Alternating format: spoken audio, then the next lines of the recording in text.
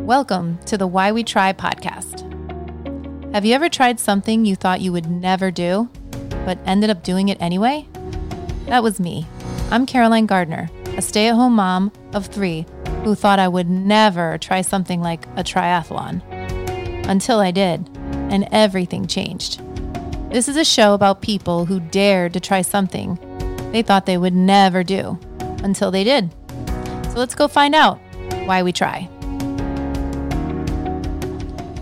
Good morning, guys, and welcome back to the Why We Try podcast. I'm your host, Caroline Gardner, and today I have a really special guest because he is from my town here in Miami.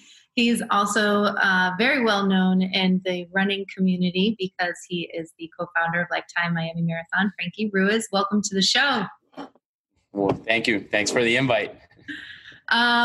First and foremost, I always like to start off with a beverage. So what did you bring today for a beverage? I brought the yellow edition of Red Bull. Just yellow edition. I got 2 kids and one of them's a newborn, so I don't sleep too much. So I guess that's my coffee in the morning right now. Probably not the healthiest way to start your morning, but is it giving you wings? Is it giving you wings? It is giving me wings, absolutely. And congratulations to you.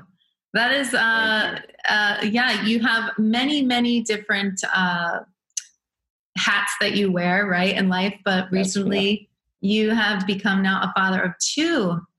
That's correct. Yes. A little boy named Matias and a 1.5-year-old Paulina, which she's a handful considering we have a newborn at the house.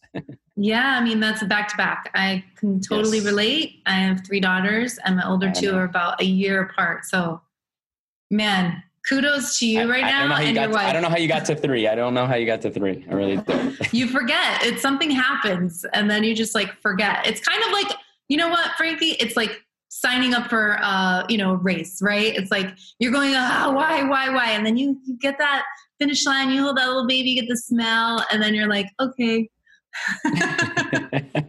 But those 2 a.m. That's a great analogy. Those 2 a.m. and those 3 a.m. wake ups, I mean, they hurt, right? That's why you have Red Bull. Yeah, that is true. That's true. But look, more analogy, more comparison. The fact is that if you're gonna be training down in South Florida, you probably have to wake up not too far away from that time either. So yeah, definitely. Yeah. I mean, luckily we're getting this nice windy, cooler weather, even though I don't know what's brewing out there and I just don't even want to pay attention to it because I'm in denial. We're not going to have any more negativity for 2020. But we've got some nice cooler weather, but yeah, otherwise throughout the year, we have to definitely get up super early to run and get our training in. But I definitely want to get into something that's really interesting to me. You've been interviewed and by so many people over the many years. Miami Marathon is approaching the 19th year. Is that correct? 19 years. Yep. 19 years it would have been, or it is going to be. It is, right. And recently you guys made the decision to go ahead and make the Miami Marathon virtual, right? That's correct. Yes. That must not have been an easy decision, but tell me. No, at all. And you're part of the community. So you know that, the community is alive and thriving and active. So to know that people are out there training and I couldn't provide I don't want to say I couldn't, but it was going to be very difficult to provide a space large enough to accommodate all of the runners in today's, under today's safety guidelines. We just felt that the most prudent thing was to sort of follow the lead of almost 95% is the latest number I heard of races throughout the country that have had to pause their 2021 editions and their 2020 editions. So we just, couldn't go against the grain with 22,000 runners. It was a decision that I wholeheartedly take responsibility for, but by the same token, I say that the reasons for it are much greater than anything that I could have overcome. Of course. And I'll say this to the community out there that, it's a great time for you to continue those long blocks of training and building that aerobic, base, if that term is used anymore, and to stay motivated, because when racing does come back at such a large scale, it's going to feel good. And you're going to be more ready than ever. So don't lose that motivation. Absolutely. And one of the things that kind of jumped out at me and going online and looking at some of the interviews that you've done over the years, one of the things that was really interesting to me is that you talk about somebody, I think I'd asked you if you run with music. And I think as a triathlete that was a half marathon runner before I ever became a triathlete, that moment where coach was like, no, you don't use music. And I was like, how am I going to do this? So to read that was actually really impressive to me. And can you tell me a little bit about, your beginning into endurance sports and running? It sounds like you started at a young age. So tell us a little bit about that. Yeah. So the sport of triathlon specifically always caught my attention as a kid. I was a cross country runner, introduced to running by my dad, who was an avid runner in high school and actually more talented than I ever was. He did track and did all those things and sort of passed that sport on to me. And so I picked it up at probably 10 or 11 years old, after having gone on a few runs with him.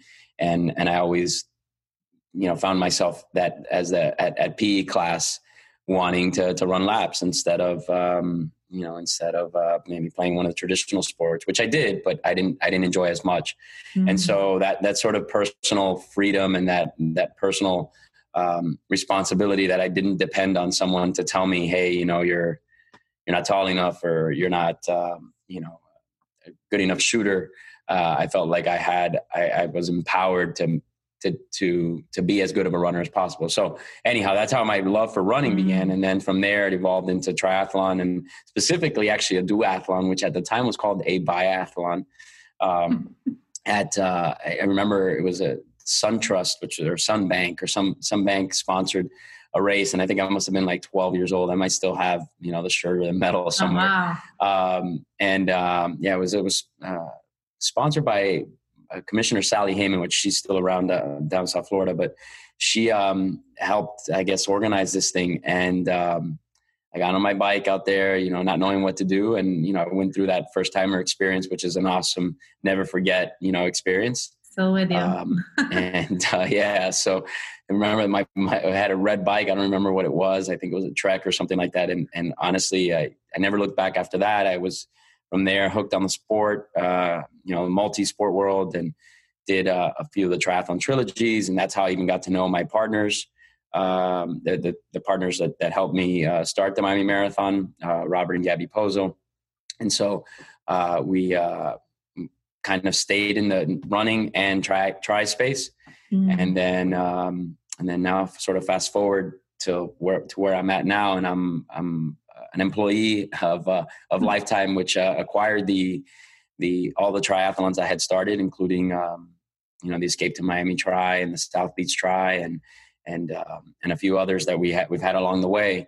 And so Lifetime now is sort of my guiding light with things such as the New York City Tri, Chicago Tri, and so forth. So yeah, absolutely. I mean, I think what's really incredible to me is that in knowing the Miami Marathon, and I didn't realize that triathlon was a part of your journey. Like, I didn't realize that was something that I know that just from learning a little bit about your wife, she also is, triathlete and into, doing all the nutrition and everything. You guys have such a unique connection there. But it was really interesting in learning about that, your venture with triathlon. Well, let me tell you this because I haven't been on too many tri specific podcast. So this part of the story kind of gets left out as to how we started the Miami Marathon. But the Miami Marathon was inspired not just by my experience with triathlon and those two partners of mine that were organizing the original triathlon trilogy out of Key Biscayne. The idea for the Miami Marathon was a visit by a young boy named Rudy Garcia Tolson, who I have mentioned this before in podcasts, that he's a triathlete that is he's a Paralympian, and he at the time when I sort of found out about him, he was 12 years old, missing his legs, and cleft palate, had Townsend syndrome when he was 5 years old, and he still pursued the sport of triathlon. In fact, the ad that caught my attention was a triathlon for San Diego Tri. And I saw it in Triathlete magazine, and I thought, man, that kid looks amazing. I have to meet him. So I reached out to him, and I invited him through his mom to Miami to meet my high school cross country team that I was coaching at the time. And in the process, I said, how cool would it be if he came to Miami to do a triathlon? And so he did. We signed him up for the Trilogy Tri, and I think it was like the number 2 tri of the summer, 2 or 3, one of the twos, one of those 3. Mm-hmm. And we brought him in. He did the swim portion, I did the bike portion, and he did the run portion. So we kind of did a relay, and Channel 7 News covered him that day. And it just so happens to be that I still have that photo of him being interviewed, that the Channel 7 piece that actually airs that night is watched by the mayor and the mayor's chief of staff specifically, who's a triathlete, an Ironman triathlete and whatnot. Mm-hmm. Calls me up, kind of knows me, but doesn't know me that well, and says, hey, I'd like to meet that young boy, Rudy Garcia Tolson. So Rudy's brought into the mayor's office. A meeting happens. During the meeting, a conversation's had about what distance he would like to run. The mayor asked him, what's the furthest you've ever run? And one thing led to the other. And we came to the conclusion that Miami did not have a long distance race of its own, a full marathon specifically, much less an Ironman, by the way. Yeah. And those were 2 things on his bucket list. Obviously you have to do a marathon before you can do an Ironman. Mm-hmm. And so here we are 19 years later with the marathon, inspired by a triathlon. Mm-hmm. And we since then have experienced a half Iron in South Florida. We've got, a full-fledged triathlon scene. And I think it has a lot to do with that, added catalyst there. So. I'm so grateful to hear that, because it blows me away. When I had started off this journey of triathlon, I had so many people asking me, what are you doing? Why are you doing this? What's wrong with you? Because the community that I was working in, it wasn't like there were a lot of us were not doing exercising and running and everything. So I had a lot of questioning of like, what is this? This is crazy. But I had a fear of swimming, and I really wanted to conquer that. But as I went along the journey of learning more about triathlon, I met so many people, and it wasn't just the people that were incredibly amazing athletes that were inspiring. Yes, of course they were. But it was people that were like getting up after every single kind of hit they were getting and challenged with. And so, thank you so much for sharing that with us. There's two things you said there that I think are important for either the new triathlete or the person considering it, or even the avid, is that one, the fear of swimming is real. Mm-hmm. So you're not alone in that. So I think that's one of the biggest barriers to the sport. Second to maybe the cost of bikes, but we can talk about that later. And then I would say something else, that you mentioned is that a whole lot of people ask you, why is it that you're doing what you do, right? Like why? And they don't ask it, necessarily out of curiosity. They almost ask it in a way. Why would you go do that? Why do you need to go do all that? Yeah, exactly. They're asking you that way. And then some of them are genuinely, you know, especially if they're, you know, older, you know, grandparents or whatnot, they might be asking because they're genuinely concerned for you. But I find that as like sort of, if I had like a little piggy bank, every time somebody does that, I feel like they deposited money in my bank, where I'm just like, you know what, the more you ask me why I'm doing this, the more I feel like I have to figure it out as to why I'm doing it. And the more I want to do it. Yeah. To figure that out. Yeah. And with that said, I mean, not to throw 2020 into it, but I keep having the same conversation with many endurance athletes. And you and I actually had a little bit of a conversation about it, because, you know, you mentioned that you're a cross country head coach for Belen. And you were telling me about how you would take these kids out and go on trail runs. And I'm telling you, like, during this whole entire craziness where everything went sideways in so many people's lives, and then just watching it and not being able to do anything and feeling very like just your hands are tied in so many different areas. Getting outside was, and I mean it with, you know, being respectful of distances, but going for walks or finding a trail. One of the things that's hanging behind me, a gravel bike, because that was like sanity. That's interesting to me, that you tell us a little bit about how you will take some of the students and say, like, let's go here. And why is it that you take them on a certain run in a certain space? Yeah, no, I love taking my high school kids to places where the run typically hasn't belonged, if that's a term. There's a whole lot of space in South Florida that generally is not regarded as trainable or as popular or as typical schedule for an athlete. They always think of Key Biscayne, the Rickenbacker, Bayshore Drive, the Oak Cutler, the trail, sort of down south. But folks don't typically venture out west or to the Everglades. And I love to take the kids out there, one, because I think the exposure to, you know, something new is important, but specifically to get them to experience a space that I think allows you, you know, to really zone out and appreciate some of our sort of natural habitat that many of us don't realize is in our backyard. I mean, we've got several national parks near us, and nothing. I think it's a haven for runners about 8 months of the year. The other 4, I still like to go down there, but it is a little definitely bring some bug spray, sunblock, extra water packs.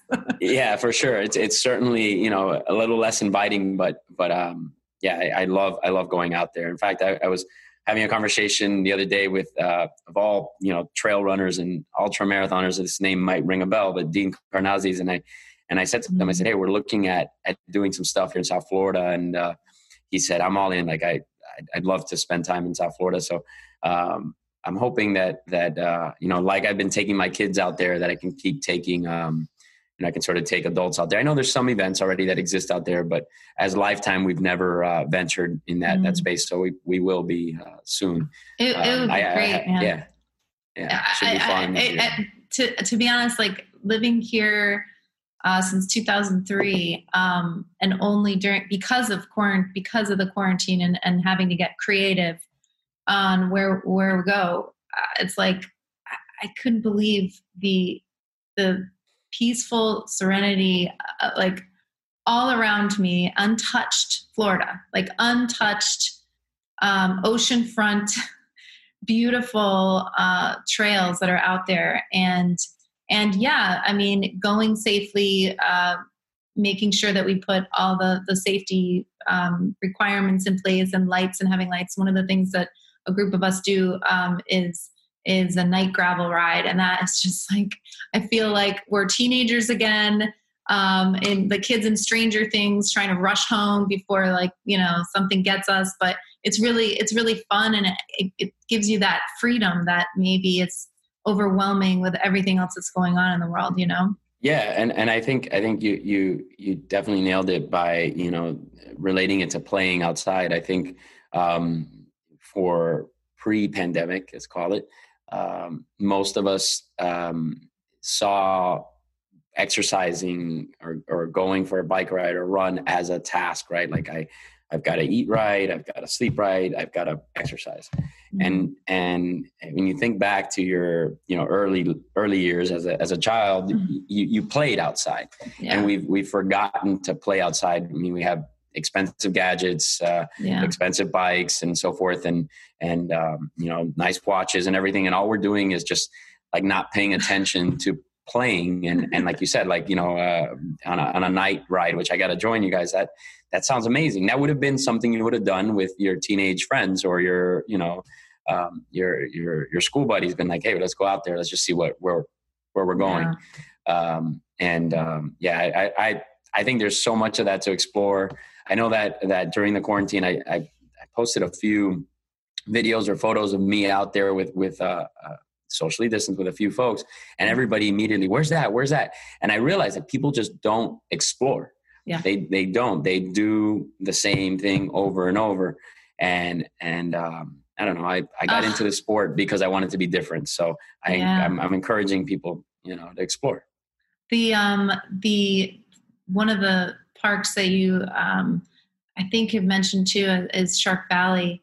That like it blew my mind. Like, this is not something that you can just turn on TV and see a crazy show of somebody doing whatever with alligators, but this is actually something in our backyard that as we're going into November, December, January is like the best time to go.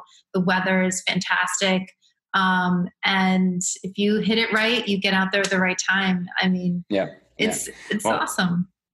I did something crazy. This was pre getting married, because my wife said, you should get this out of your system now. But I decided that, and it was a while back, that I looked at the map of Florida and I realized that the southernmost point, I didn't want to say I realized it, but I read somewhere that the southernmost point of Florida is Cape Sable in the Everglades. And everyone thinks obviously of Key West, which it is, right, but mainland Florida, yes, on the contiguous side. And so I invite people to go down there. Maybe not to make it as far as we made it, because it's a little dangerous, but certainly dangerous, but at least to take a trail run from Flamingo and enjoy. You almost have 10 miles, about 5 or 6 in one direction, 5 or 6 back. So about 10, 12 miles out there. And it is an entirely different world. So if you enjoy Shark Valley, you got to check this place out. Awesome. I don't think you can bike it necessarily, but definitely running it is amazing. And if you wait a little bit till it dries out, because right now it's a little wet, it's just perfect run. Perfect run out there.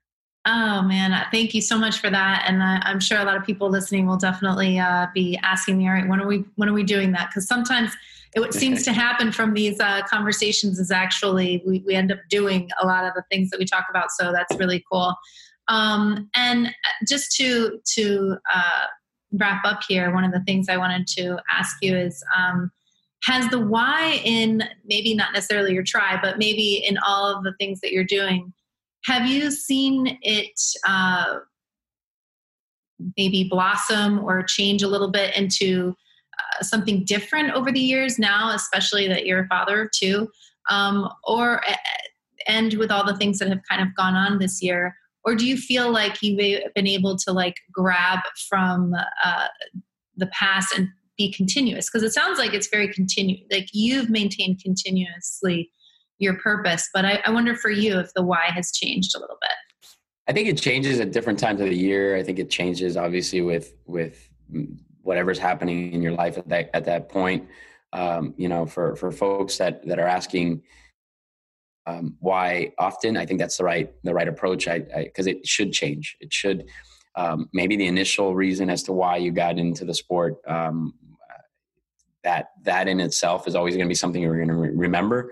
but that should evolve a little bit. I think as we grow and as we stay in the sport, it should change. And I offer this advice, to triathletes specifically, because it's such an immersive sport that you have to kind of give everything into it, right? Like sometimes family, sacrifices for the time you have to spend in the saddle or with your head underwater.